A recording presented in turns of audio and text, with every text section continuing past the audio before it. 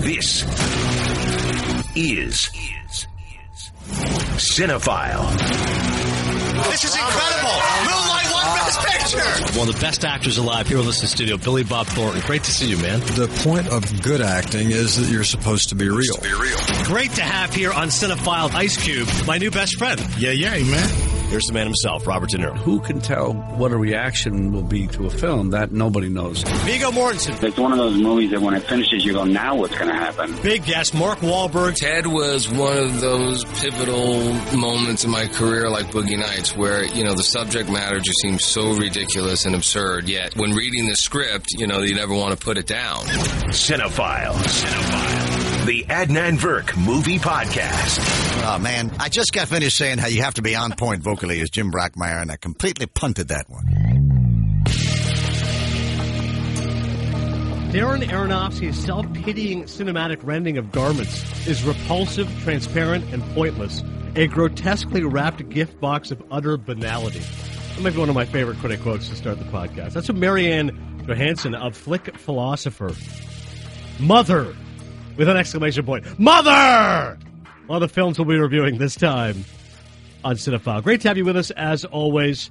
Check us out on iTunes. Rate and review us. I do the movies at a 4 Maple Leafs. Please do them at a 5 stars. Thanks to all those who listened last time. Last Rampage, currently available VOD. Robert Patrick, check it out. Great podcast coming up for you today. As always, whatever the people want, we're going to give them. Jeff had tweeted, can you do Dustin Hoffman? Actors Showcase? I said, you bet I can. Plethora of choices. One of the great American actors. Dustin Hoffman gets the Actors Showcase. Streaming suggestions with movies coming out next month. One of my favorite interviews that we've done so far in Cinephile. The great Richard Lewis will join us to talk about the new season of Curb. And we talked about Score, the documentary. And so Matt Schrader, the writer-director, is going to join us. His camp got a hold of me after they heard me give a positive review last time in the pod. So he said, want to talk to Matt? I said, let's do it. So he's got a lot of good background on the documentary. I urge you to check it out. Once again, I saw it on DirecTV, but I'm sure there's lots of other options in terms of streaming to find Score documentary. And also,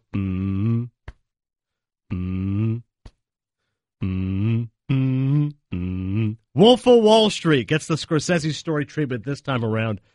4 years ago, but it feels like it was longer ago. Maybe I just haven't seen it enough. I saw it in the theater, obviously.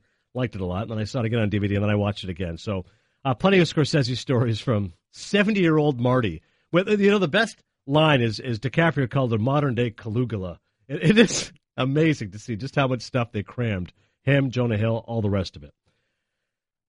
Everything good, Dan? How you doing? Yeah, isn't it Caligula?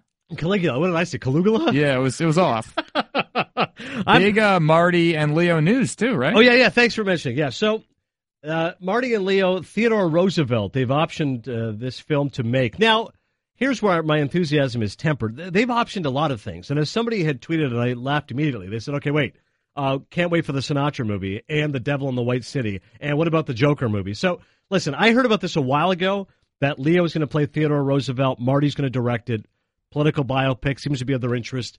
Theodore Roosevelt, Dan would know a lot more than I, but reading about it, didn't realize he was very active conservation efforts. Leo, of course, very obsessed with environmental change and climate change, so I was like, all right, I could see the allure for him. Marty loves doing historical stories. But honestly, it's not happening anytime soon because Marty right now is doing The Irishman. I tweeted recently there's some pictures of them on location shooting it in New York. It's great to see Marty and Pesci and De Niro together. I didn't see any of the pictures of Pacino in the stills that they sent out. So they've got to do The Irishman first, and then I don't know if that means Roosevelt or The Devil in the White City or Sinatra, or the Joker movie. But regardless, it is good to hear that at least Marty and Leo will be collaborating as well. And, of course, the big news, Masterclass, which I'd taken in the past, of David Mamet. Marty is going to be having a masterclass. So my friend Hussein alerted me. I immediately dropped what I was doing, signed up, and then they have a clock telling you when it's going to start. So it's like 128 days away from Martin Scorsese's masterclass. If you don't know what it is, if you're new to the podcast, these masterclasses are invaluable. There's one that Steve Martin did for comedy, Kevin Spacey for acting, Aaron Sorkin for writing. I took the Mamet one. But it's about 6 hours long, 20 lessons each, about maybe 10 minutes apiece, something like that.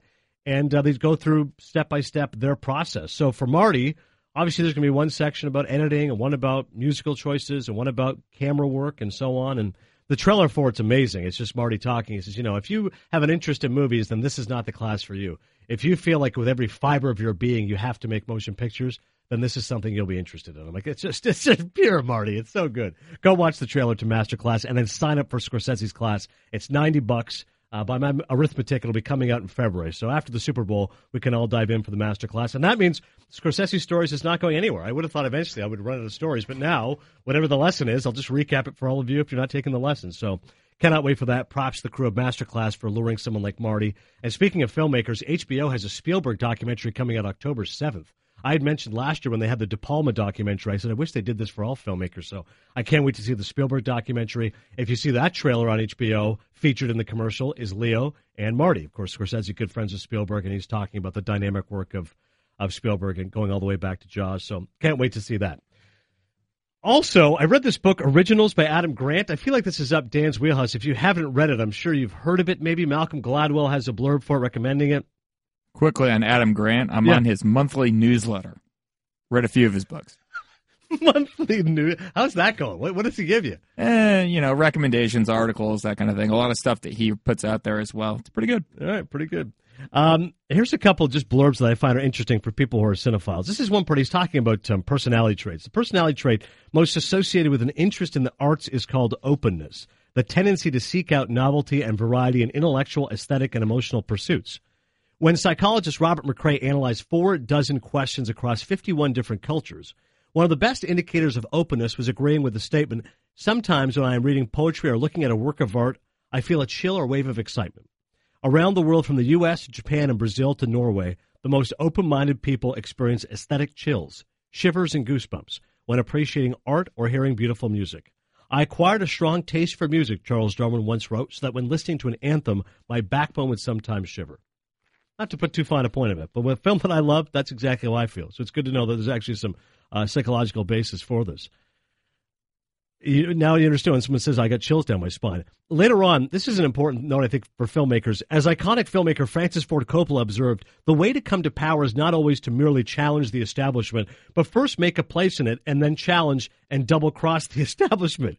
You got to get in there and then show people what you're supposed to do, which is an interesting philosophy. And both of those points with regards to openness and challenging the establishment, I think correlate to one of the movies we're going to talk about.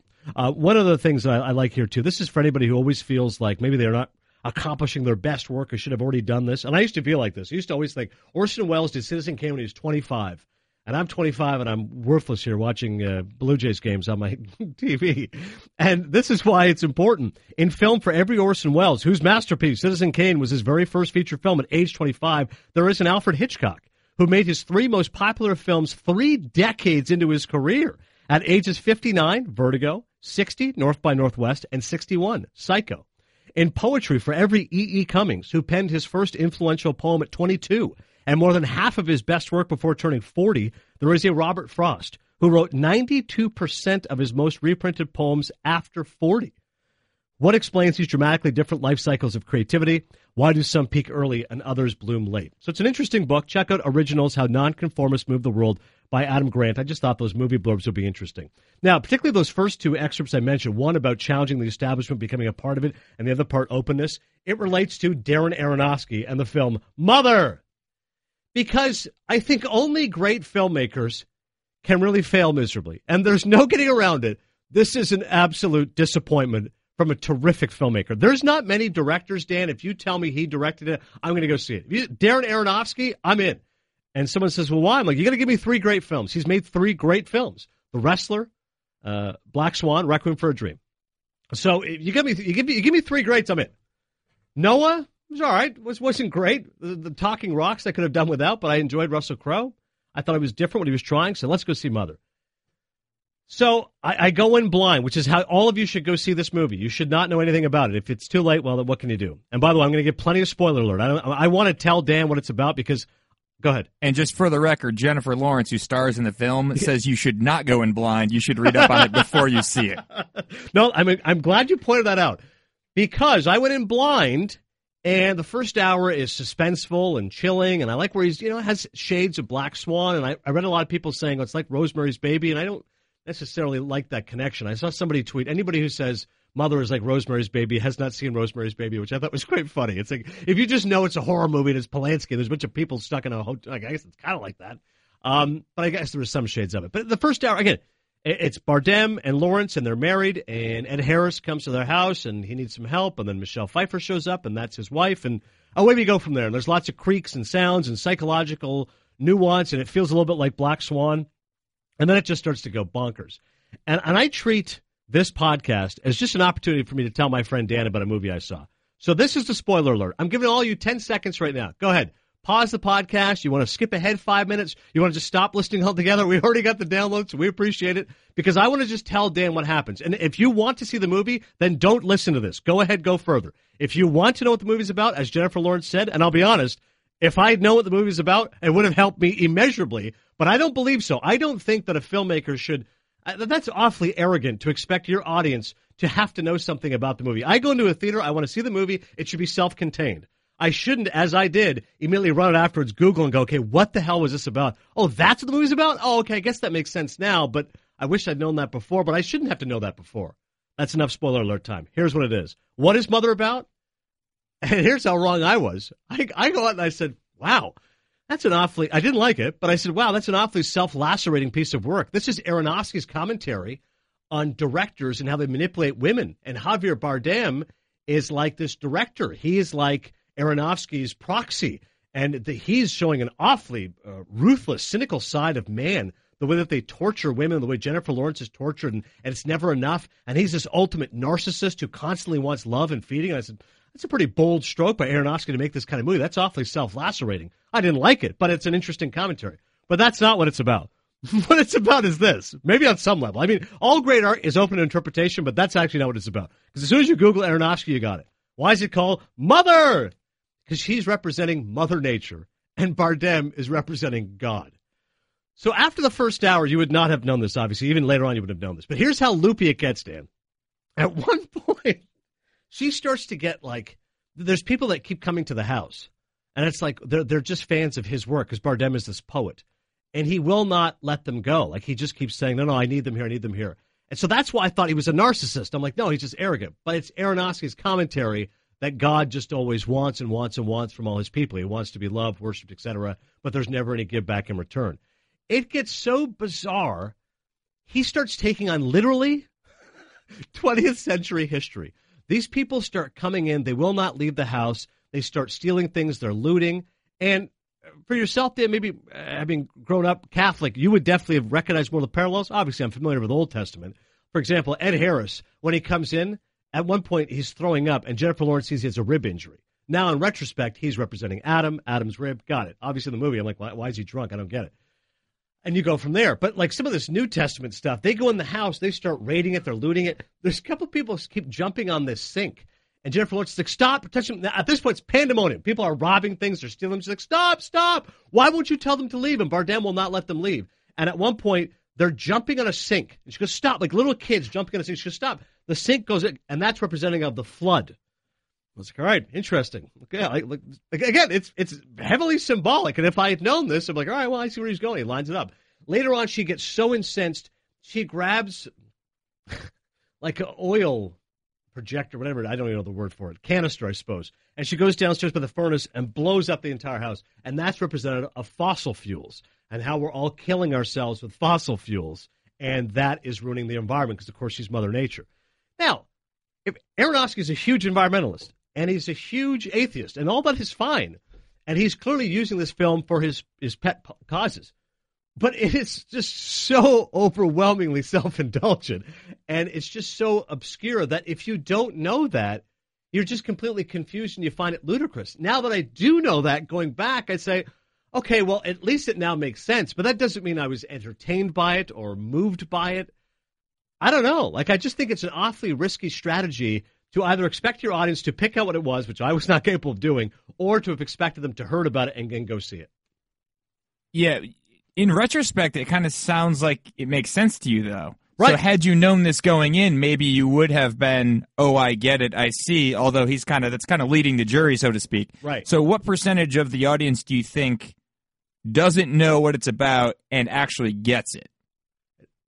I'm glad you asked that, because the vast majority, there's something called CinemaScore. CinemaScore is basically what audience, this is not just a rating of the movie. It's a rating of the movie in relation to what you thought it was about. So everybody like you or me who saw the trailer thought psychological thriller, Black Swan, creepy, Michelle Pfeiffer's supposed to be great, can't wait. And then you see the movie and you go, wait, it's a commentary on biblical times and environmentalism? Mother on CinemaScore got an F. People, that doesn't mean necessarily that people hated this movie. It means if you were expecting something and didn't get it, you hated this movie. This did not line up with your expectations whatsoever. I think you've explained everything except, I've read a few reviews on it, except the end. Right. Because, yeah. Spoiler alert again, At here's this another point, chance, hit that 15 seconds forward. She dies, and then another mother shows up, correct? And the house is back to normal? What the hell's that? He takes something out of her, which is like this jewel that he loves. And I'm like, okay. And then you're right. And then another mother, the last shot, it's just this mother comes. I'm like, okay. So I guess it's how God creates different creatures. And whenever humans die, whenever we kill ourselves because of what we're doing to the environment, that will be the next species that's going to inhabit the earth. Even though it looks exactly like human beings. Like it just looks like another girl. Looks kind of like Jennifer Lawrence. By the way, for those that really hated the movie, like some of these reviews are awfully entertaining. They're mentioning like how misanthropic it is. Like there are scenes that are just jarring what's happening. And even for the cast, I'm wondering, like Michelle Pfeiffer said when she read the script, she didn't know what the heck it was about, but she goes, all right, I like Aronofsky, let's try something different, go from there. And I had this bizarre tweet. Someone said to me, well, you've got to, by the way, I gave it 1.5 Maple Leafs. Let's make it clear. I did not like the movie. But I appreciate the fact it's gutsy and it's different. And listen, in a summer where we got Pirates of the Caribbean 5 and Guardians of the Galaxy 2, I'll take Mother. Like, I'm glad there's a studio that gave Aronofsky this money to do it. But I also agree that the studio probably just said, all right, he's this auteur, he's this visionary, this is going to work. And that is not the case. Mother opened at $7.5 million, huge disappointment this past week, and $3 million. You got Jennifer Lawrence, you made $10 million 2 weeks, and it is blowing you to smithereens like that. That's a massive disappointment. So I would say, as a fan of cinema, this should probably be upsetting because clearly a studio gave Aronofsky a lot of money to do something different, and it failed miserably. And it got 68% Rotten Tomatoes. That's good, but a movie like this, you got to have 85, 90. You got to have everybody on board. And the people that hate it are like, worst movie of the year. And the people that love it appreciate its audacity and the fact it's different. And the person who tweeted me said, well, you got to give it more than 1.5 Maple Leafs, which is my review. Look at the sound design. Look at the production. And somebody else did the work for me. They responded on my behalf and goes, nobody goes to see a movie for production design and sound, okay? It's got to be the story. If the story's stupid, it doesn't work for you, then forget it. No, but how great were the performances? Again, it doesn't matter how good the actors are. Of course, they're good actors. Yeah, like Jennifer Lawrence, I felt sympathy for her. Like there's one scene, she's getting trampled on and beaten up. And here's the craziest part of the movie. So she gets pregnant because they're having this big fight. She goes, all you do is you take. You know, you're selfish. And she gets pregnant. They have the baby. And then all the people are downstairs. Like there's hundreds of people invading their house, like just going crazy. And he wants to take the baby to give them to everybody. So now, okay, baby Jesus, here we go. But she will not do it. She's just holding the baby, breastfeeding, but him just sitting there staring at her. And eventually she falls asleep. He grabs him and she's like, no! He takes the baby starts body surfing. I'm not exaggerating this. He's body surfing with all the people. All the people want to touch the baby, and you hear a crack. You're like, baby's dead. People are now ripping apart the baby, and they're now eating the baby. And somebody tweeted to me, we're like, is it true there's a scene where a baby gets eaten? I'm like, well, yeah, it's meant to be communion, obviously symbolic. I'll think, again, going back, I'm like, all right, why was there a baby being eaten? I'm like, okay, body of Christ. So the baby was Jesus. Okay. That's all right. I'm definitively not seeing this movie. Yeah, on top of everything, like it was incredibly blasphemous. Like I'm looking at people going, "Oh my, like what? Like what is going on right now? Are babies being eaten in this movie? Like, oy, who wants to watch this kind of stuff?" So it was a bold risk from our man Aronofsky. But Dan, you had said to me before I seeing it, you go, "I've heard a bit about it. I don't think I want to see it." So did you know any of this stuff? I didn't know any of the huge subplots or deeper meanings. I didn't know any of that. I have since read up on it. Yeah. And broadly speaking, that part of it sounds interesting, but then if you hear the actual plot points and what they do, what he does to represent things, no thanks. Yes. So our friend Cerruti was like, well, I was raised Roman Catholic, so I'm kind of interested to see how it lines up. And I said, no, listen, it's all interesting in theory, but I'm telling you, it's not a good movie. You're not going to sit there and go, yeah, this is fascinating. It will line up with certain text in the Bible, but that doesn't mean it's worthy of watching. So anyways, welcome back to all those who just flew through the podcast who want to hear something else. Mother, I'm giving 1.5 Maple Leafs. I'm avoiding it. A movie I am recommending is Stronger. And this surprised me because I said, all right, it's not that the story of Jeff Boban, who lost his legs in the Boston Marathon bombing isn't important or compelling, but to be perfectly blunt, we've seen a lot of stories about inspirational movies, and I figure this one's probably going to be rather cliched, and it'll be well done, but heavy-handed and all the rest of it. But instead, I was pleasantly surprised, and there's three people to thank for that. One is Jake Gyllenhaal, who gives an excellent performance and underplays it, very sensitive. And two is Tatiana Maslany, who plays his girlfriend, who I don't know her work, but people who watch a lot of TV tell me she's great in Orphan Black, and she plays his girlfriend, who conveys all the requisite emotions you'd expect of somebody who's thrust into the role of caregiver, rather reluctantly so. And the third person is David Gordon Green, and that's the director of the movie Stronger. David Gordon Green, to me, is fascinating. Whereas a guy like Aronofsky, who's made great movies and now, unfortunately, has made a dud, but at least tried hard, David Gordon Green came out of the box with this incredible movie called George Washington. Those who know their indie movies have seen it. He's this director from North Carolina. I remember watching George Washington, and it was one of the most beautiful movies I'd seen in the last 20 years. Tim Orr is a cinematographer. It's about a group of these poor black kids growing up in Carolina. It's like a poem. Beautiful. And I said, can't wait to see what else this guy's going to make. All the Real Girls is his second movie. Sweet romantic story. Well done. Okay. Since then, though, he's been all over the map. It's almost like he's this director who had these indie roots and then just all of a sudden got hooked up with gross-out comedies. Like, it's so weird. He directed The Sitter with Jonah Hill. It's supposed to be awful. He did Your Highness with Danny McBride, which is awful. He's done the TV show Vice Principals with Danny McBride, which I've seen a couple. It isn't very funny. So it's all. I would love to meet David Gordon Green. I'm like, how did you go from this like indie director, this guy who just made these gross-out comedies, but now he's gone back to something that I think is his forte, which is a sensitive, character-driven story. And what the movie does really effectively is it shows how people who are heroes have no desire to be heroes. Jeff Bowman is a guy who works at Costco, working class Boston. Enough the movie, by the way. Enough with these Boston stereotypes. Endless scenes, guys drinking beer, watching the Red Sox. Come on, hit it harder. But along with that, works at Costco, regular guy, etc. On again, off again relationship with Tatiana Maslany. She's running in the marathon. He wants to go see her. And then he's near the finish line, and then the bombings happen, and this horrible atrocity, and go from there, and he loses his legs. And the first scene when he wakes up, and he has to write, and his friend starts freaking out that he's awake, he does have a great sense of humor, Jeff Bowman. He writes Lieutenant Dan. Because the guy tells me, hey, your legs are gone. He just stares at him. He's like, Lieutenant Dan. He's like, yeah, that's what you are now. And he's like, oh, man. And the CGI is really well done. I mean, obviously, they have to recreate the fact that Jeff Bowman does not have anything below his kneecap. So there's a lot of scenes of Gyllenhaal just grimacing and agonizing facial expressions as he's, trying to, and it is called acting for a reason. He's going to just do this. So I'm sure just during the production of it, it was very challenging for him to try to play a guy who does not have anything below his kneecaps. And there's like some scenes of the surgery and the wrapping of bandages. Like, I think there's just so much more into that you just take for granted. You just figure, all right, he lost his legs, whatever. But that's like, no, the taping of it, callousing, blood, moving, taking a bath, going to the bathroom, all these kinds of things. And the movie really shows in depth how challenging that is, along with the self-pity that he feels, along with the fact he's pretty much becomes an alcoholic. He just sits around drinking with his buddies. And all the emotions that he goes through. There's one scene where he goes to a Bruins game, and I'm sure this happened to Jeff, but, Boston Strong has now become this motto, and he's not revealing his cards, but you can tell he's just not really comfortable with the whole situation. And then his girlfriend's there. She's going to put him on the wheelchair. He's going to have the big American anthem and wave the flag. And he just starts getting flashes, and he just looks at her and goes, I can't do this. Like, he almost starts hyperventilating. And it's not that, there's 20,000 people and the lights are swirling. It's just that I'm not comfortable being a hero. Later on, he's in the bar. He's having beers with his buddies, and couple come up, hey, you're Jeff Bowman. He's like, yeah, how are you? He's like, hey, can we get a picture? He's like, yeah, sure, no problem.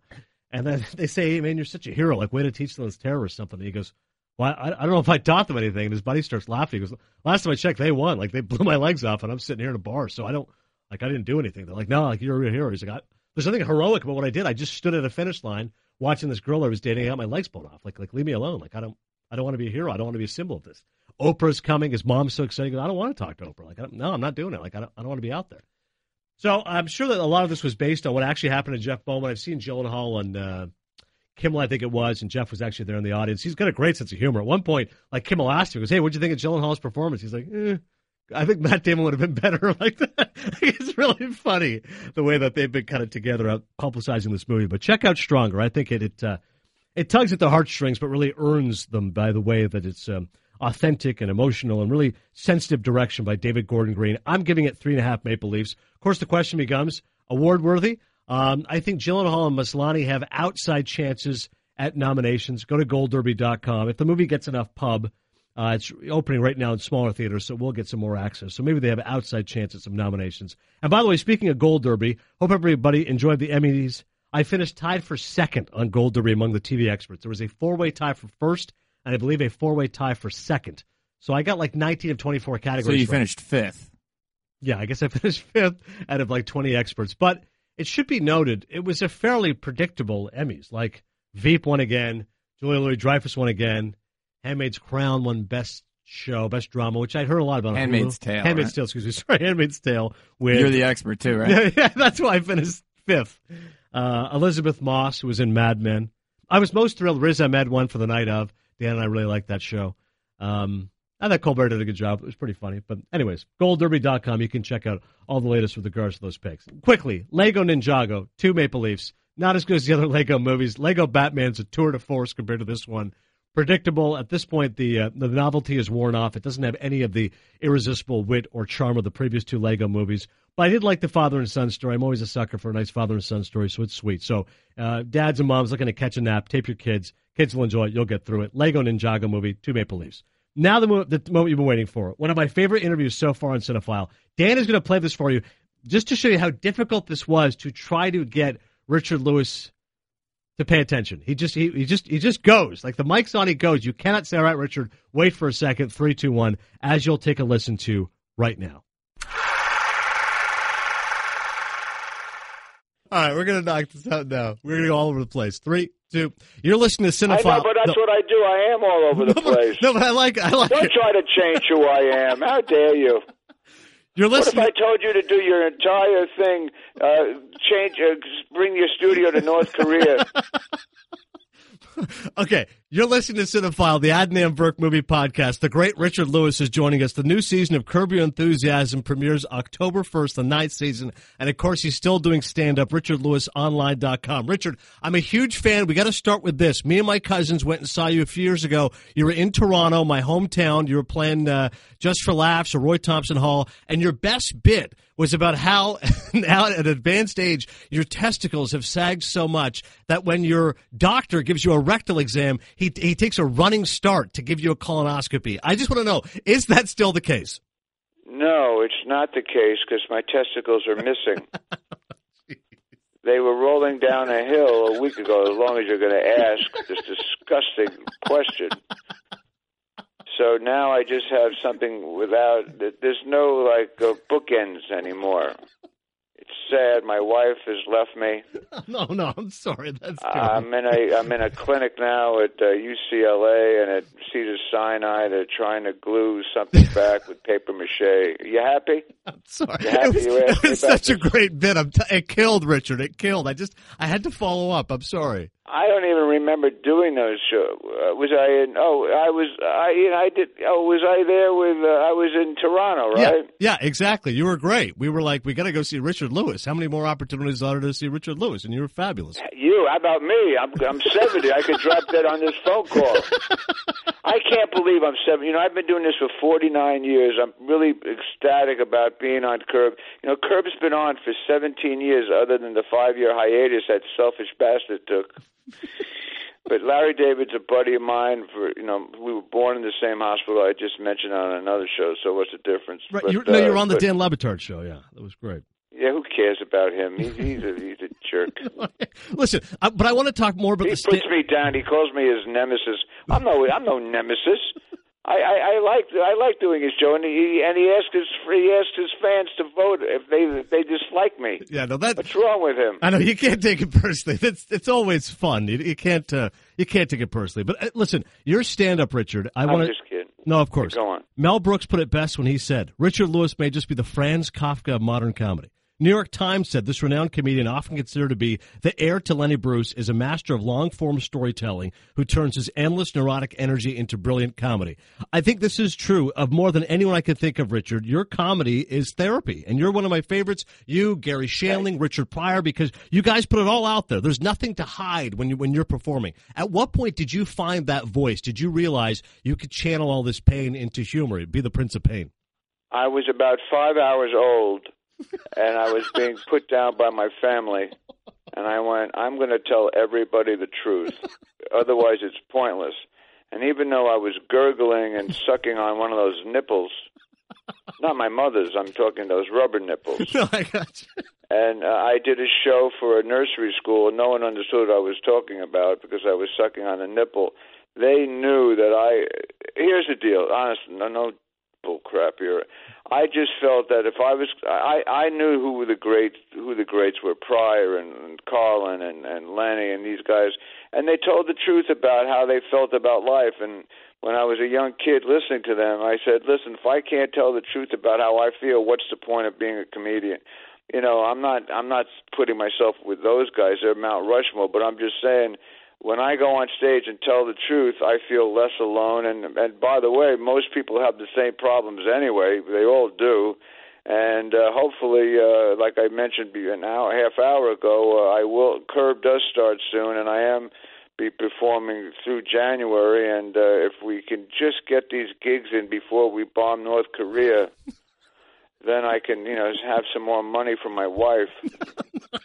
RichardLewisOnline.com, by the way, you can follow all those stand-ups. No, you don't have to go online. The people know when I go to a city, I advertise it. I'm going to be doing a casino in Florida with Artie Lang, who's a buddy of mine. We're both recovering drug addicts, and in Vegas there's like a 50 to. If you put $5 down that we finish the show alive, you can win over $300,000. I love Artie Lang's book, but Richard, your book is great. The Other Great Depression. No, Artie Lang's book was much more real. I liked Artie's book. Artie's a brilliant, brilliant guy. I love him. He's a sweetheart. He's an addict. You always feel bad for. You don't have to be a celebrity to be a drug addict. I know a lot of plumbers. I know a few badminton professionals. Yeah, they're all drug addicts, So the truth is, but he is a brilliant guy, and I just pray for the guy. He saw me at Carnegie Hall 30 years ago, and that's when he told me he decided to become a comic. So, he's really excited about working with me, and I'm excited about working with him. I think he's magnificent. But again, we're both drug addicts, and Vegas is having a blast. It's even off the board on one of the hotels. I think it's the Caesars. They don't even have us finishing the show. No, that's horrible. No, that is horrible. But listen, 23 years in recovery, and I wish you had done more of this. This is just a fan talking, Richard. But that movie, Drunks, I thought was terrific because You saw Drunks? Wow, thank you. I thought you were great in it and I think you could do more dramatic roles. You're obviously hysterical, and I know stand-up and Curb, occupy so much of your time. But I think you would be a great dramatic actor, and you proved that in Drunks because you had such emotion and authenticity in that role. Well, thank you very much. It's a great movie. It's on Amazon, and people. I was just proud that I got the role. I mean, I went up against every big actor in Hollywood practically, And here's the deal. I'm a comedian first. I'm very, people know Richard Lewis, and I remember people, saying, "Oh, that he's a good actor, but he's such a neurotic maniac." I wasn't going to play Daniel Day-Lewis's role in Abraham Lincoln. They wouldn't have put me in there. That would have been great. Score and how many years? What's score mean again? A very self-loathing Lincoln. Yeah.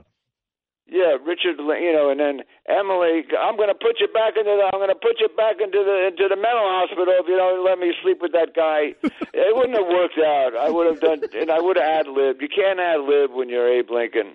No, that's a fair point. But I appreciate what you're saying. I've done some dramatic stuff but I've been stereotyped and pigeonholed and whatever the word is, I forget. I'm old now, but I mean the truth of the matter is, I'm just proud that I've been a comic for almost a half a century, and I've never felt stronger on stage. And I did Kimmel the other night, and I had a blast. And I'm still doing it. That's all that matters. It's a journey. People, these younger people, and I hate to, you start judging when you get older, but they get so impatient. And I go, wait, man.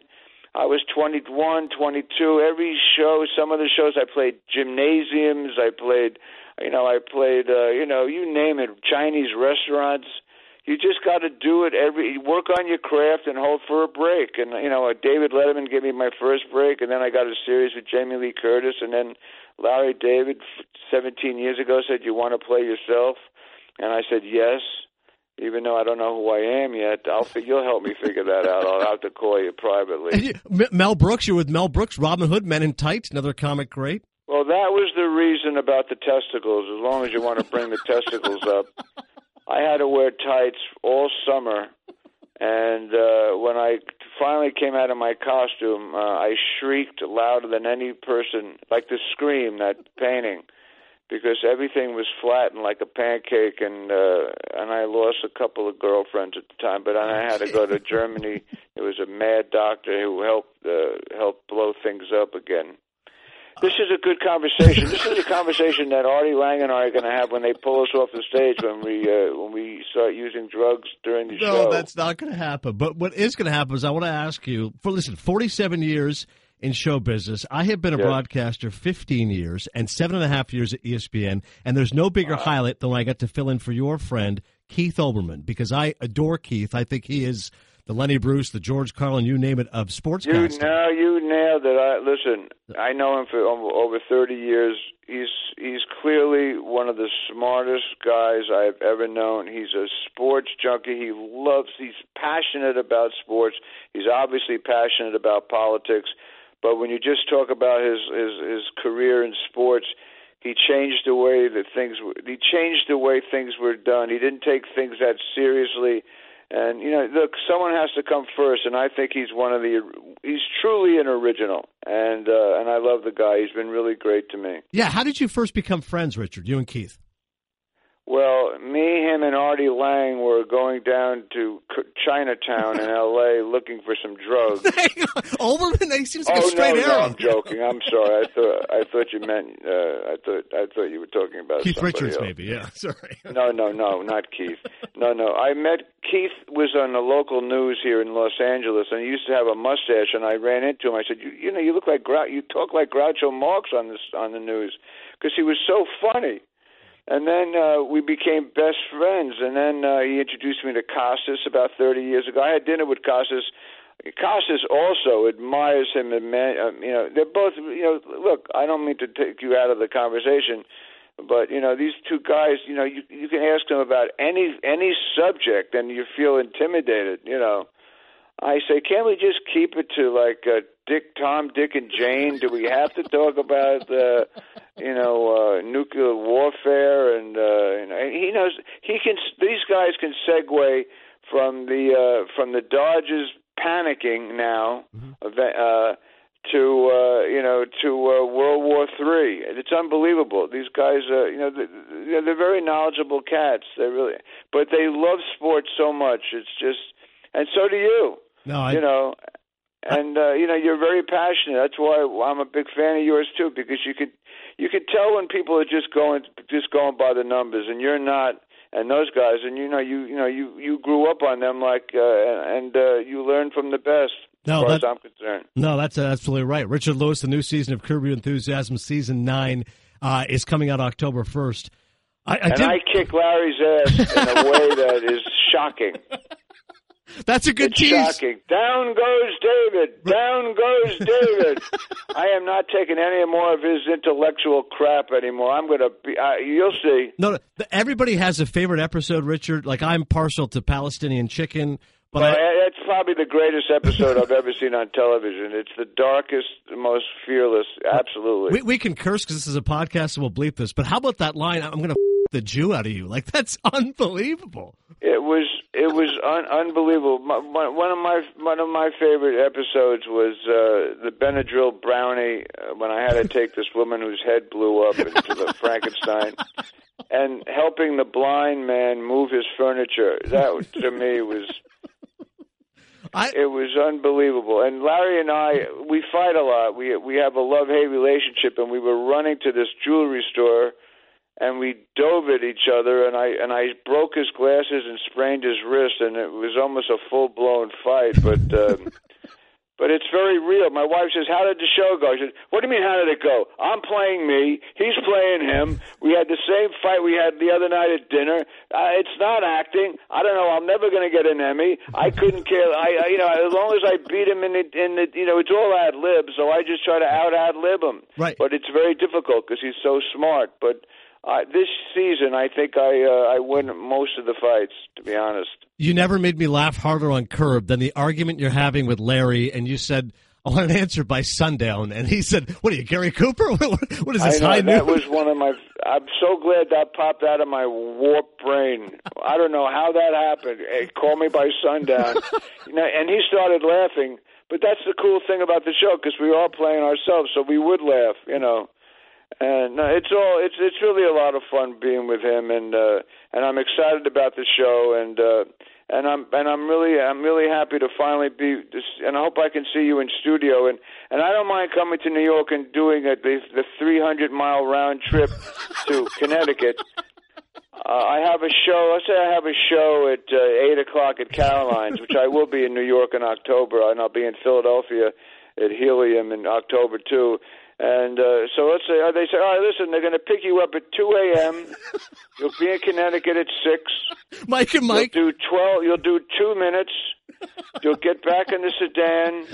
Then there's a lot of traffic coming into New York, so it's about a 500-hour trip. And then we'll get you to the show on time. I don't know how people do that. Don't you have to stay overnight when you're a guest in Connecticut? I mean, how do you do it? Well, sometimes they have helicopters. I mean, Jeremy Renner was here. Only Kobe has a helicopter. You're right. Kobe has a helicopter as well. But speaking of travel, Kobe takes a helicopter to go to Whole Foods to get fruit. We're going to get a crew, Richard, to come see you at Caroline's or in Philly. Me, Greeny, Golick, Levitard will bring the whole crew and come see you, all right? Yeah, I'm in October 13th and 14th. I'm in Caroline's, and then I'm in the week after that. I'm in Philadelphia for 4 nights. So whatever, you don't have to. I'm just glad that you're a fan. I'm a big fan of you guys, and I'm looking up what Stu Gatz means, and it happens to be anti-Semitic. So don't tell anybody. No, you're good, but resist. Thank you, Richard. All right, resist is right. Bye. So that was Richard Lewis, manic, entertaining. Make sure you go check him out at Caroline's. If I wasn't working college football, I'd go see him. But that Friday, Saturday, in middle of October, I will be working. But he was great, man. Really funny, really entertaining, and hopefully people do check out the new season of Curb. I can't wait. Been going back and seeing some episodes as well. Actors Showcase. Actors Showcase. Our friend Jeff tweeted. He said, "I want Dustin Hoffman." I said, "All right, you want one of the best. Here we go." Thankfully, Hero did not make the cut, nor did Ishtar.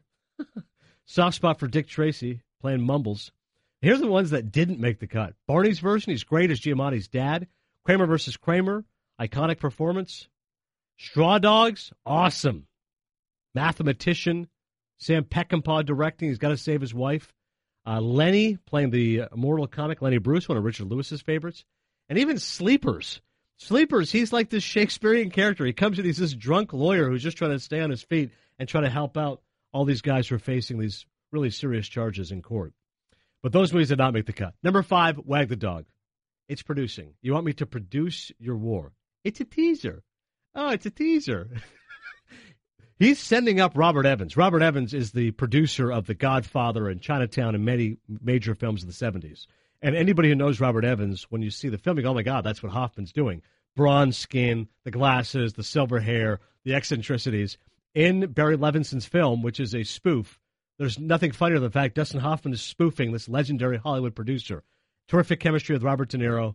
And just the way that he points out, the best bit is how producers never get an Oscar. He's like, I don't understand. How come producers don't get it? There's an Oscar for directing, acting. What about producers? Like, well, the best picture, the producer accepts. He's like, no, but there should be a producing award. When it's cooking, it's cooking. One of the many catchphrases from that movie. Number 4 is Tootsie. If you Google, there's scenes of Dustin Hoffman. He gets really emotional talking about Tootsie. Like, he starts crying because he goes, I realized. He's kind of a crier. We ever see him in interviews. But he starts crying. He goes, I never realized. People always say it's a comedy. He goes, it was never a comedy to me. He goes, because I felt so guilty that I realized that I had treated women the way this guy did, that this woman who's unattractive, who's unappealing, that no one's going to give her the time of the day because of the way she looks. And I felt guilty that I had been that guy who would not give her the time of day. She goes, it was never a comedy to me. That was like a really serious social statement to me about the way we treat women. But I'm like, it is a comedy. It's really funny. One of the best scenes, one of the best lines at the start, they go, geez, because it's just this hideous woman. They go, can you pull back a little bit? He's like, yeah, how about Cleveland? Like, there's no way. Like, it's just, what can we do here? Love to see with him and Sidney Pollack. Sidney Pollack, because that's, again, Hoffman's this guy. If one take is good enough, I want 50 takes. So he's playing like, what is it in the movie? He plays a potato or something? Ketchup? I can't remember now. Tomato. He's playing a tomato. And Hoffman's like, oh, what kind of tomato was I? What kind of motivation was I? So there's, again, different levels to the movie. They're making fun of the fact Hoffman in life is this real perfectionist, and it was always a pain to his directors. And then he's being a pain to a guy who is a director in Sidney Pollack who's playing his agent. But all with that, it's funny. It's really smart. I enjoyed it very much. And, of course, Mrs. Doubtfire later updated it, which is one of Colin Cowherd's favorite movies. My first day as a woman, already I'm having hot flashes. Number 3 is Midnight Cowboy. I'm walking here. Of course, that scene, famously improvised, plays Ratso Rizzo, an absolute cellar dweller, hooks up with John Voight, who's this country bumpkin who's going to be a male gigolo. Hoffman's character, you would think, is just this despicable rat. I mean, literally, he's Ratso Rizzo, yet he makes you care for him, and especially the final scene is really powerful. Number 2 is The Graduate. Hello, Darkness, my old friend. One word, plastics. Playing Benjamin Braddock. He was older than that character, but it was a breakthrough performance for him and a breakthrough for many actors of that age. Before then, you had to have a certain look. You had to be a Robert Redford type. But Hoffman proved that just because you're short with a big nose, you're not a matinee idol, doesn't mean you can't be a talented actor. The Graduate came out in the late 60s with Mike Nichols, and then that led to the wave of De Niro and Pacino and all these gritty actors in the 70s. So The Graduate is not only a really interesting film, an entertaining movie, a smart movie, a funny movie, a movie that holds up. Mrs. Robinson, you're trying to seduce me. It's also a really important movie within film literature. And number 1, 15 Minutes Till Wapner, Rain Man. Playing Raymond Babbitt, autistic. Just the scenes of him melting down are just, I mean, it breaks your heart. And I just thought that the way he just completely inhabited the character of Raymond, yet shows his humanity and his soft side, it is really impressive. The best films of Dustin Hoffman: Rain Man, The Graduate, Midnight Cowboy, Tootsie, and Wag the Dog. All right, I got a few bones to pick with you, and then a big bone to pick with the movie The Graduate. So we'll quickly do the ones you did not mention. Yeah. You did mention Marathon Man. Yeah, good one. My Father Loves Papillon. I have not seen it. I know Dustin Hoffman is the main character. Steve McQueen. Yeah. No good? It's okay. Okay, my father loves it. I don't know why. I've never seen it. And then Hook. No, Hook is not a very good movie. You hate Hook. Yeah. He's the best part of Hook, but the movie's terrible. Okay, well, we're doing his best roles. Well, he's fine in it, but he's done better than Hook. Okay. So The Graduate. Oh, God. I think it is the most unrealistic ending of all time, and people always go to the ending. They're in the back of the bus. It's this adorable thing. She leaves the wedding, spoiler alert, whatever. She picks him. Alert. There is no woman on the face of the earth that is going to leave her wedding to run off with some guy that she knows has had sex with her mother. Oh, jeez. Like, get out of here. That would never happen. It's bothered me from the first time I saw it, and everyone says, oh, it's such a great movie. Yeah. That would never happen. It's an excellent point you make. I wish we could meet Dustin Hoffman. You could put that point to him. Be like, what? Well, you've told me he's a real, like, on set, he kind of rankles people that he works with. You told me the Meryl Streep thing he did on Kramer versus Kramer. Unbelievable. Which I don't think we should ever talk about again because that's horrible. But, a quick revisitation. There's one scene where he's going to get under Meryl Streep's skin. And he started razzing her and teasing her about John Cazale's death. That was her boyfriend before he passed. Yes, Fredo Corleone. And Meryl Streep had been dating for a while. And just because he wanted to get maximum fury out of her, he started teasing her about Cazale's death. And she could not have been more furious. And he's like, well, that's what we need to get from her, so let's just do it. I mean, this is a guy who will take chances. That's going above and beyond. Dan Stanzi doesn't appreciate the devotion to craft from Dustin Hoffman. And he doesn't like The Graduate either. I love it. Actor Showcase from Dustin Hoffman. Streaming suggestions. On Netflix, make sure you check out Eyes Wide Shut. Speaking of polarizing and divisive, there are people who love that movie. There are people who hate that movie. I enjoyed it. I'm not a Tom Cruise fan, which I've discussed on other platforms, but I did thought he was decent in the fact that he shows how this guy he's so repressed, like he just can't act out his fantasies. The scene where he goes to the house, remove your clothes, If not, we'll remove them for you. What is the secret word? I don't know. Fidelio. Eyes Wide Shut, Stanley Kubrick. Like I said, polarizing. Speaking of, as a cinephile, I believe it is one's interest to always revisit other films or to make one's catalog as deep as possible. I have Stanley Kubrick's, all of his movies in like one box set. I've never seen Barry Lyndon, and I know I'm going to hate it, so I popped it in last week. I got through 30 minutes. Could not be more boring. Marty always raves, the lighting in Barry Lyndon. You know someone's a real movie geek. They go, hey, how about the lighting in Barry Lyndon? You go, you know what? Tell me the story of Barry Lyndon. Could not be more slow, just leaden story. Like, nobody cares. This costume drama. Seriously, you want something painful? Pop in Barry Lyndon sometime. Maybe I'll auction off my copy. I also recommend, because we don't recommend enough comedies, Talladega Nights, Ballad of Ricky Bobby is on Netflix. Camera zooms in on him. Please be 18. A lot of great lines from Will Ferrell. I'm not a Will Ferrell by any means, a hater by any means. I quite like him, and I like his movies. Of course, Anchorman. Old School is great. Talladega Nights, Ballad of Ricky Bobby, I think is pretty funny. I'll give it 3 Maple Leafs. It's on Netflix. Amazon Prime, how about this? Let's go in a different direction. Let's give it some love to female protagonists. Election, starring Reese Witherspoon, very funny. Alexander Payne, satire. Matthew Broderick as well. Margot at the Wedding, Jonathan Demme directed, Your Girl Hathaway. And Ghost World with Thora Birch. Terry Zwigoff directed. I love Zwigoff because he did the documentary Crumb, which I've gone on record as saying is my favorite documentary of all time. Ghost World is a fiction movie that he did about adolescence. It's funny, quirky, goofy. Steve Buscemi's in it. Check out Ghost World. And HBO Now, Master and Commander, Russell Crowe movie that I enjoyed. If you love nautical disasters and those stories of that ilk, you'll enjoy it. Monsters Ball, one word, unrated. The unrated version of Monsters Ball. You're going to see a lot of people on HBO Now this month. And also, Stuck on You. Speaking of comedies, I like the Farrelly brothers playing twins, Greg Kinnear and Matt Damon. Eva Mendes bringing it. We wish we had an unrated version of Stuck on You, but I thought it was funny as well. Master and Commander, Monsters Ball, unrated, and Stuck on You. As you heard recently on Cinephile, I raved about the documentary Score, and now pleasantly, the writer and director of that documentary, Matt Schrader, joins us now on Cinephile. Matt, thanks so much for coming on today. Yeah, thank you for having me. So I love this connection. Claire Atkins, my fabulous producer who works with me on college football and college basketball, when she saw the tweet that I'd seen Score, she goes, I know, Matt, we went to USC together. And so she is giving me the first question, which is this. You were working, you had a regular job at, I think, insurance, and then you left it to go pursue this documentary, which, as Claire tells me, was awfully risky. Can you give me the backstory to this, Matt? How did this project come together?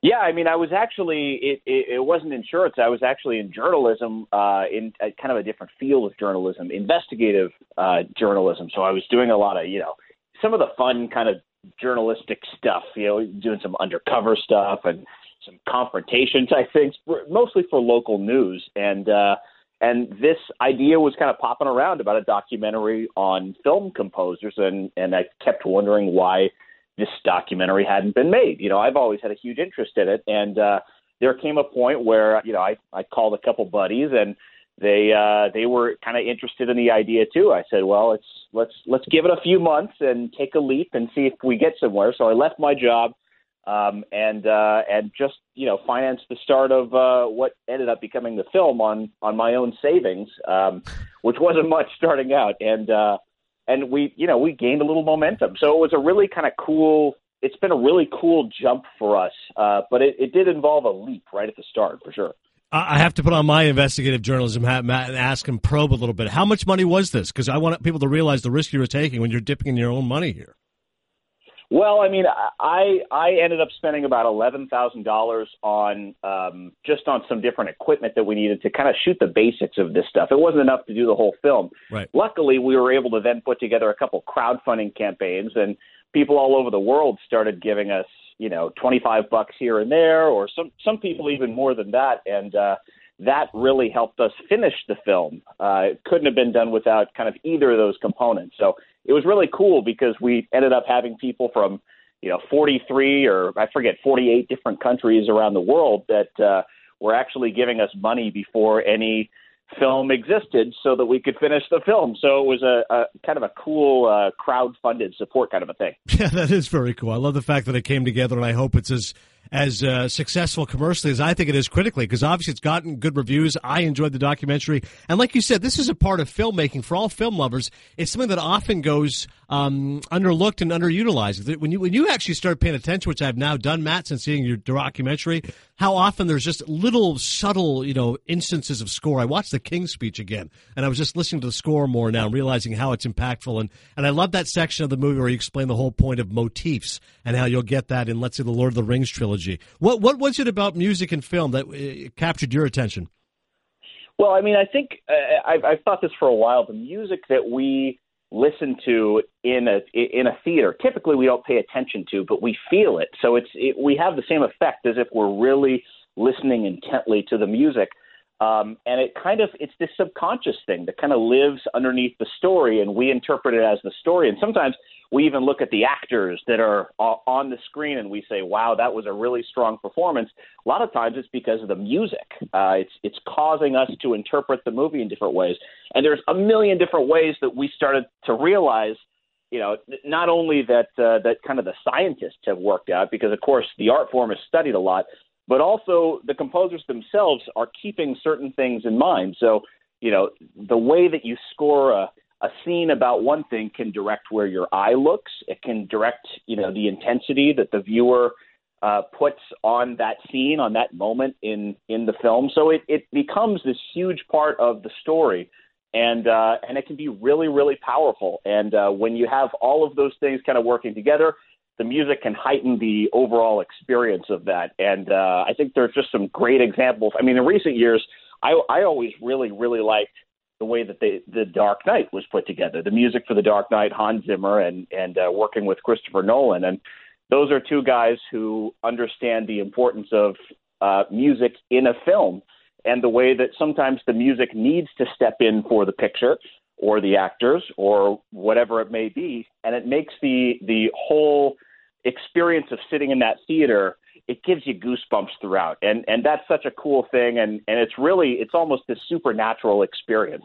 That's really well said. We're talking Matt Schrader. His new documentary Score is available on DirecTV and other outlets. Make sure you check it out. I love the section on John Williams. I've joked with my friend Carrie Chow that Marconi's actually the GOAT. As much as I do love Good, the Bad, and the Ugly, and The Untouchables is a score I love, and obviously won the Oscar Hateful Eight, there's no denying John Williams is unbelievable, and your documentary proves that. When you just hear the cross-section of even something like Jurassic Park, which probably gets underrated because everyone knows Star Wars and Jaws, and even Schindler's List, you point out the sadness of that music and the violins.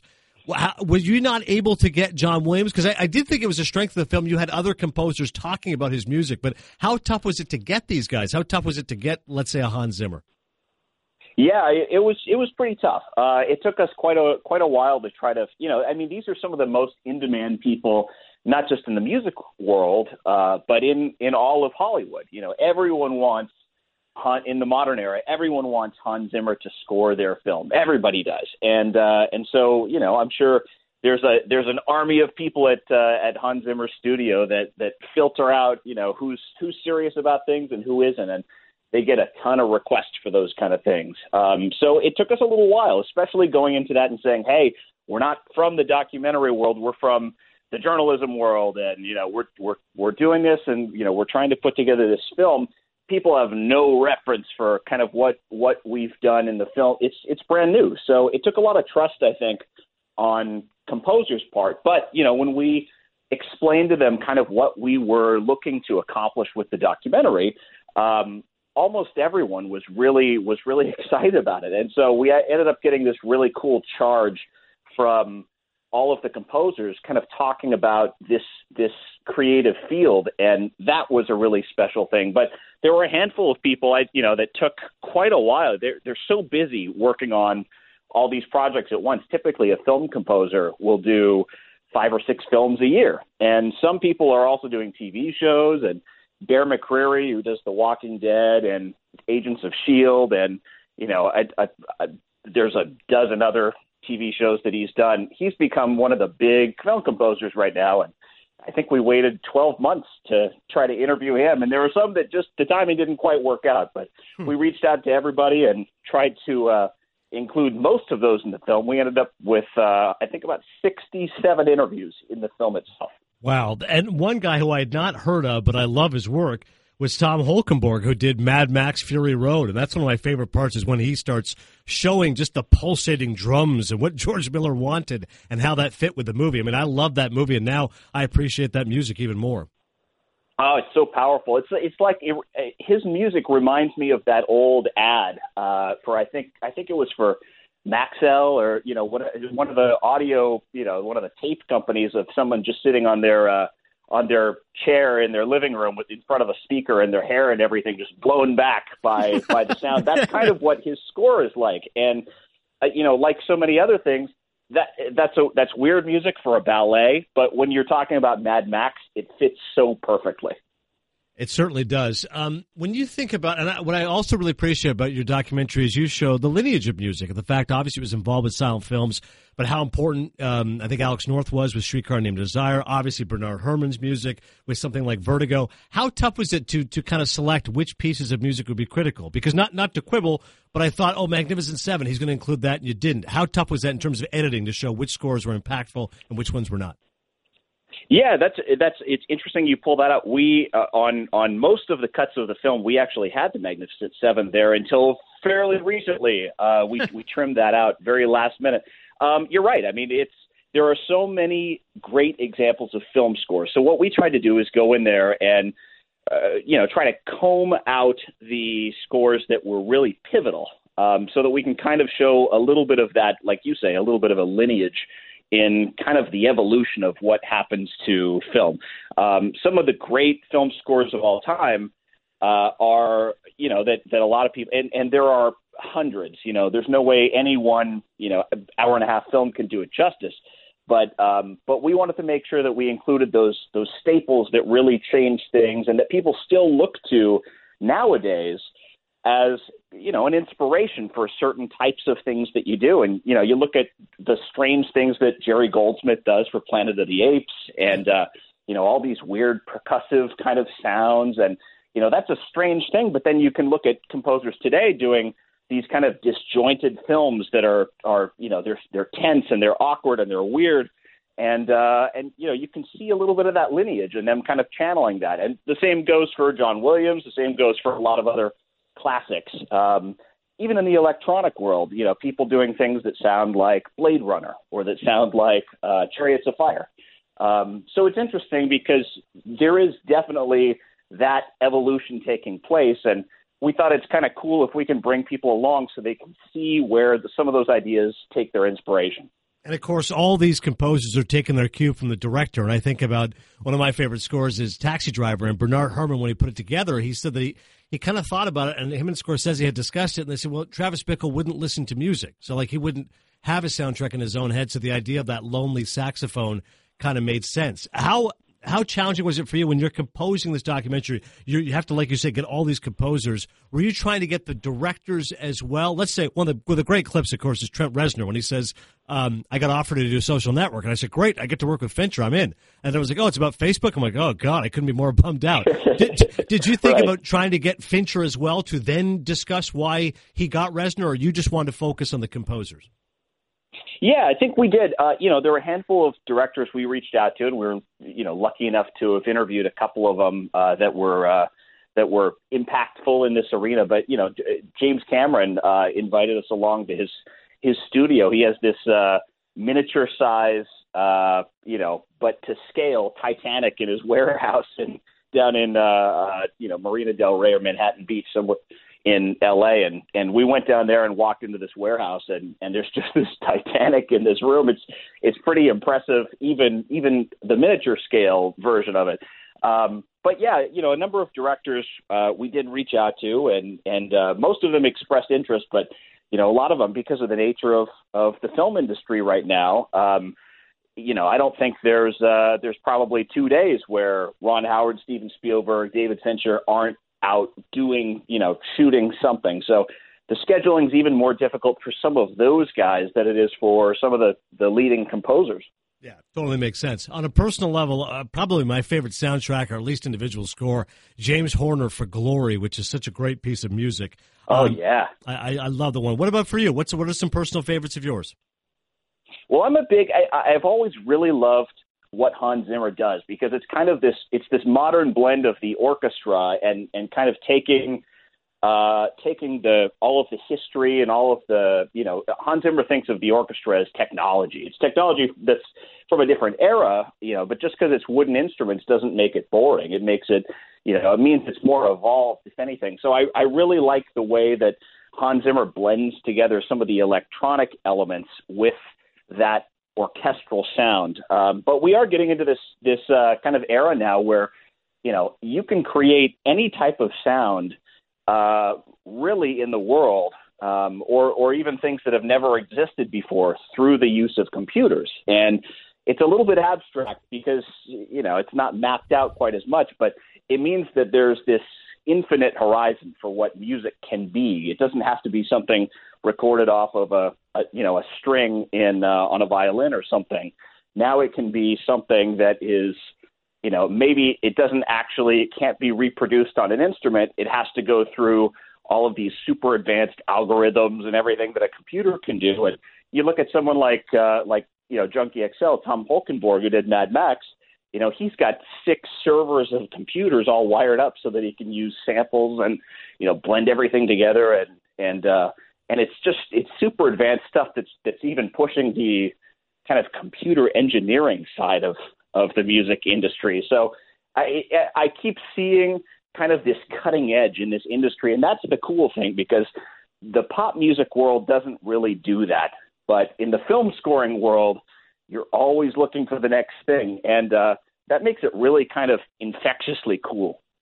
I love your passion and enthusiasm, and I appreciate the fact he came on. Matt Schrader, his documentary is called Score. Make sure you check it out, all about the music of motion pictures. I have a CD. It's like, going way back, 4 CDs called Cinema Century, and it's like 4 CDs of like great music, and it's credit to your film. I've gone back now, started listening to all that great music again. Even like the Pink Panther, you can appreciate how good that soundtrack was, or at least the title track. Matt, thanks so much. Appreciate it.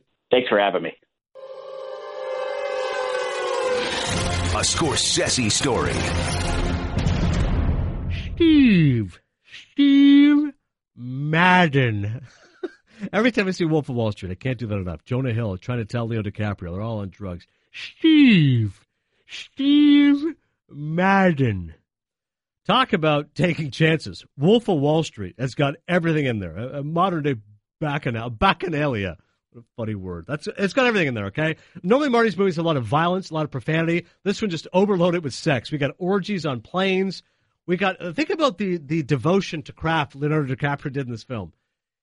He has a candle stuck in his buttocks. Then, as we can only assume, hot candle wax poured on his back.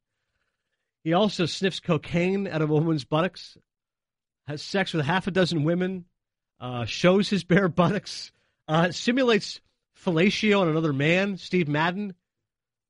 I mean, this is an actor who clearly wanted to go all the way, and Leo does so. I think it's his best performance, certainly his most entertaining performance in The Wolf of Wall Street, what we're revisiting this time on Scorsese Stories. Only came out 4 years ago, but clearly this is what I was most amazed by with this.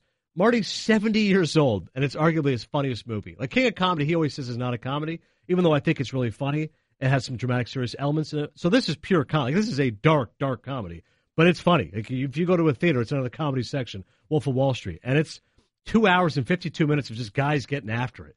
And for those that love it, it has this wonderful energy about it. It's the closest movie he's made to resembling Goodfellas in terms of the direction and the camera work and the rise and fall. Young guy enters this corporation, enjoys it all, drugs, sex, rock and roll, inevitable decline, and then finds some sort of denouement. So I think for anybody who loves Goodfellas, they always point to Wolf of Wall Street, obviously different in terms of stockbrokers and gangsters, although if you talk to different people, they'll say it's kind of the same art form in terms of all the stealing and cheating they're doing. A few observations about it, though. One is Jonah Hill, who is just fantastic in the movie. And he has said this. He goes, no matter what happens in my life, Scorsese thinks I'm awesome. He goes, that's all I care about. The fact that Martin Scorsese is the greatest director of all time, and he cast me in this movie, and I'm just some fat guy who does these stupid movies. The fact that Marty cast me in this movie, because that's all that cared to me. And he made the movie for scale, which he talked about with Howard Stern, who was just appalled by this. He's like, what do you mean? He goes, DiCaprio gets $20 million, and you get scale? He goes, how much is that? And I don't know if Jonah Hill actually confessed to the amount, but I think if he did, it was something like $100,000. And he goes, wait, you made $100,000 for this movie, which took like 4 months to make. And DiCaprio's getting $20 million. He's like, well, yeah, but like I'll make my money on 21 Jump Street and like stuff like that. Like that's fine. Like I can get money elsewhere. This is a chance to work with Marty. I'll do it for scale. And he's fantastic. I mean, the scene, the first time you see him with those fake teeth and the way he's got those glasses look a little more waspy, the fact that he's married to his cousin, when he starts explaining his rationale why he married his cousin, I don't want everyone else, they can't have my cousin. They're all looking at her all the time. When he ties his sweater around him, how much you make? I'm going to quit my job right now. You show me a pay stub, I'm going to quit my job right now. All the scenes of him and DiCaprio, and there's nothing better than the Quaaludes scene. I mean, that is a real gift of physical acting. When Leo takes the Quaaludes, which he thinks are expired, but they just kick in later on, he goes right to, these awful faces and starts rolling himself. Like in terms of physical comedy, that I'm telling you, that's like Chaplin-esque. To see what Leo does when he gets off the phone, has to roll his way down the stairs, has to get in the car, somehow drive home. He grabs Jonah Hill. He starts choking on the ham. He has to save him from that. The fact that he starts seeing Popeye, that's what inspires him. The spinach is like his cocaine because the coke gets him up. Speaking of references, we've talked a lot about this documentary score. Marty's obviously not a guy who likes a lot of score. He likes using music. He likes using period music, the Rolling Stones, etc. This movie features Naughty by Nature, Hip Hop Hooray, Ça Plane pour moi, which is a great punk song. He's got the Out Here Brothers, Boom Boom Boom. Like, I would just love the person who's like, all right, Marty, this music will fit here. He's got Insane on the Membrane, Cypress Hill, one scene, one party scene. Kanye West was featured in the trailer for Wolf of Wall Street. Like, talk about Marty just taking chances and going out of his comfort zone. Like, all right, let's just go across the board of different types of music. I can't imagine he's dialing up on a Thursday night when he's sitting at home. But Wolf of Wall Street, those that didn't like it would say, okay, I get it. It's just so over the top. It's just hammering you on the head with all the drug use. And the fact that they're throwing little people and making money off it. Interesting, too, there's 3 directors in the movie. Rob Reiner plays Mad Max, who's Leo's dad.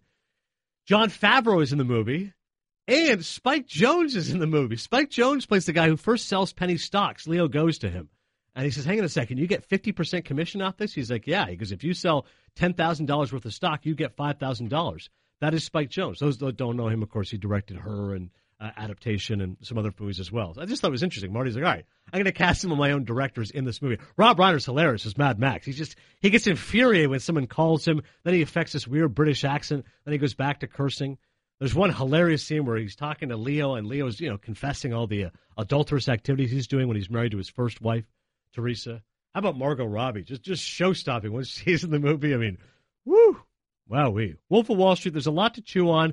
Maybe it's a little over the top. It's definitely excessive, but as Marty would tell you, I'm making a movie about excess, so that's why I've got to make it a little bit excessive in terms of it. Also love Jean Dujardin.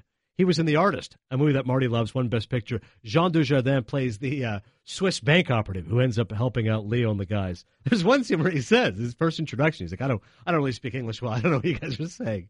And later on, he's cursing at Leo in French. Leo's like, is my phone cracking up? Or are you speaking French? We're like, English!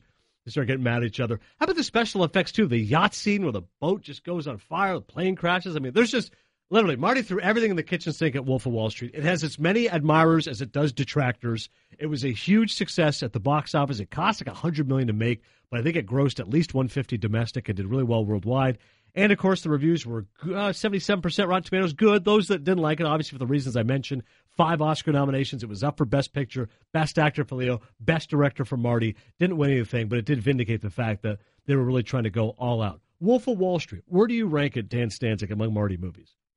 It feels so different because I think of Marty and I think older films. I think Goodfellas. So it felt like a modern movie, so it didn't really feel like him. Right. My biggest quibble with Marty, and you know this, is he was excessive in everything, including how long the movie was. Like 252? Are you kidding me? Yeah. Like, get me 220 at most. So, right. I mean, it was funny. It was great. I enjoyed it, but it dragged on and on and on. So, rewatchability. You're not watching it again. The entire thing from start to finish, it would take a lot to rewatch the entire thing. So it's probably not in his top 5 for me. Not one of his top 5, but definitely one of his most purely entertaining movies. And I love the scene of him and Leo and Kyle Chandler on the yacht. So good, because they're both just like sharks circling each other's prey. And they're pretending to be jovial and chummy with each other. And then eventually, Leo offers the guy a bribe, but there's another guy on the boat. Kyle Chandler motions over. He's like, can you say that one more time? You sound like you're trying to bribe him. No, there was no bribe. No bribe. No, that's what it sounded like, Jordan. He's like, okay, get off my boat. Get off. Okay, now the artifice is over. No more pretense here. We hate each other. I'm the bad guy. You're the good guy. You're going to try to capture me. I think you're some bum who rides a subway who wanted to be what I am. And Kyle Chandler's like, I got no respect for you. One of these typical rich boys. I'm going to get you. Really, really great scene. That's actually one of my favorite scenes in the movie. And there's no hijinks to it. The directing is very straightforward. Reverse camera over the shoulders. No tricks, no music. It's just a great 10 minutes back and forth between Kyle Chandler and Leo. Wolf of Wall Street, definitely entertaining. This was a lengthy pod, but I hope you enjoyed it. We'll be back next time. Plenty more reviews. Blade Runner 2049, getting good reviews. Ryan Gosling, Harrison Ford. That'll be reviewed on the next time we're talking here on Cinephile. Until then, I'll see you at the movies. Don't miss out on the next episode of Cinephile. Subscribe to the Adnan Virk Movie Podcast by clicking the Listen tab in the ESPN app.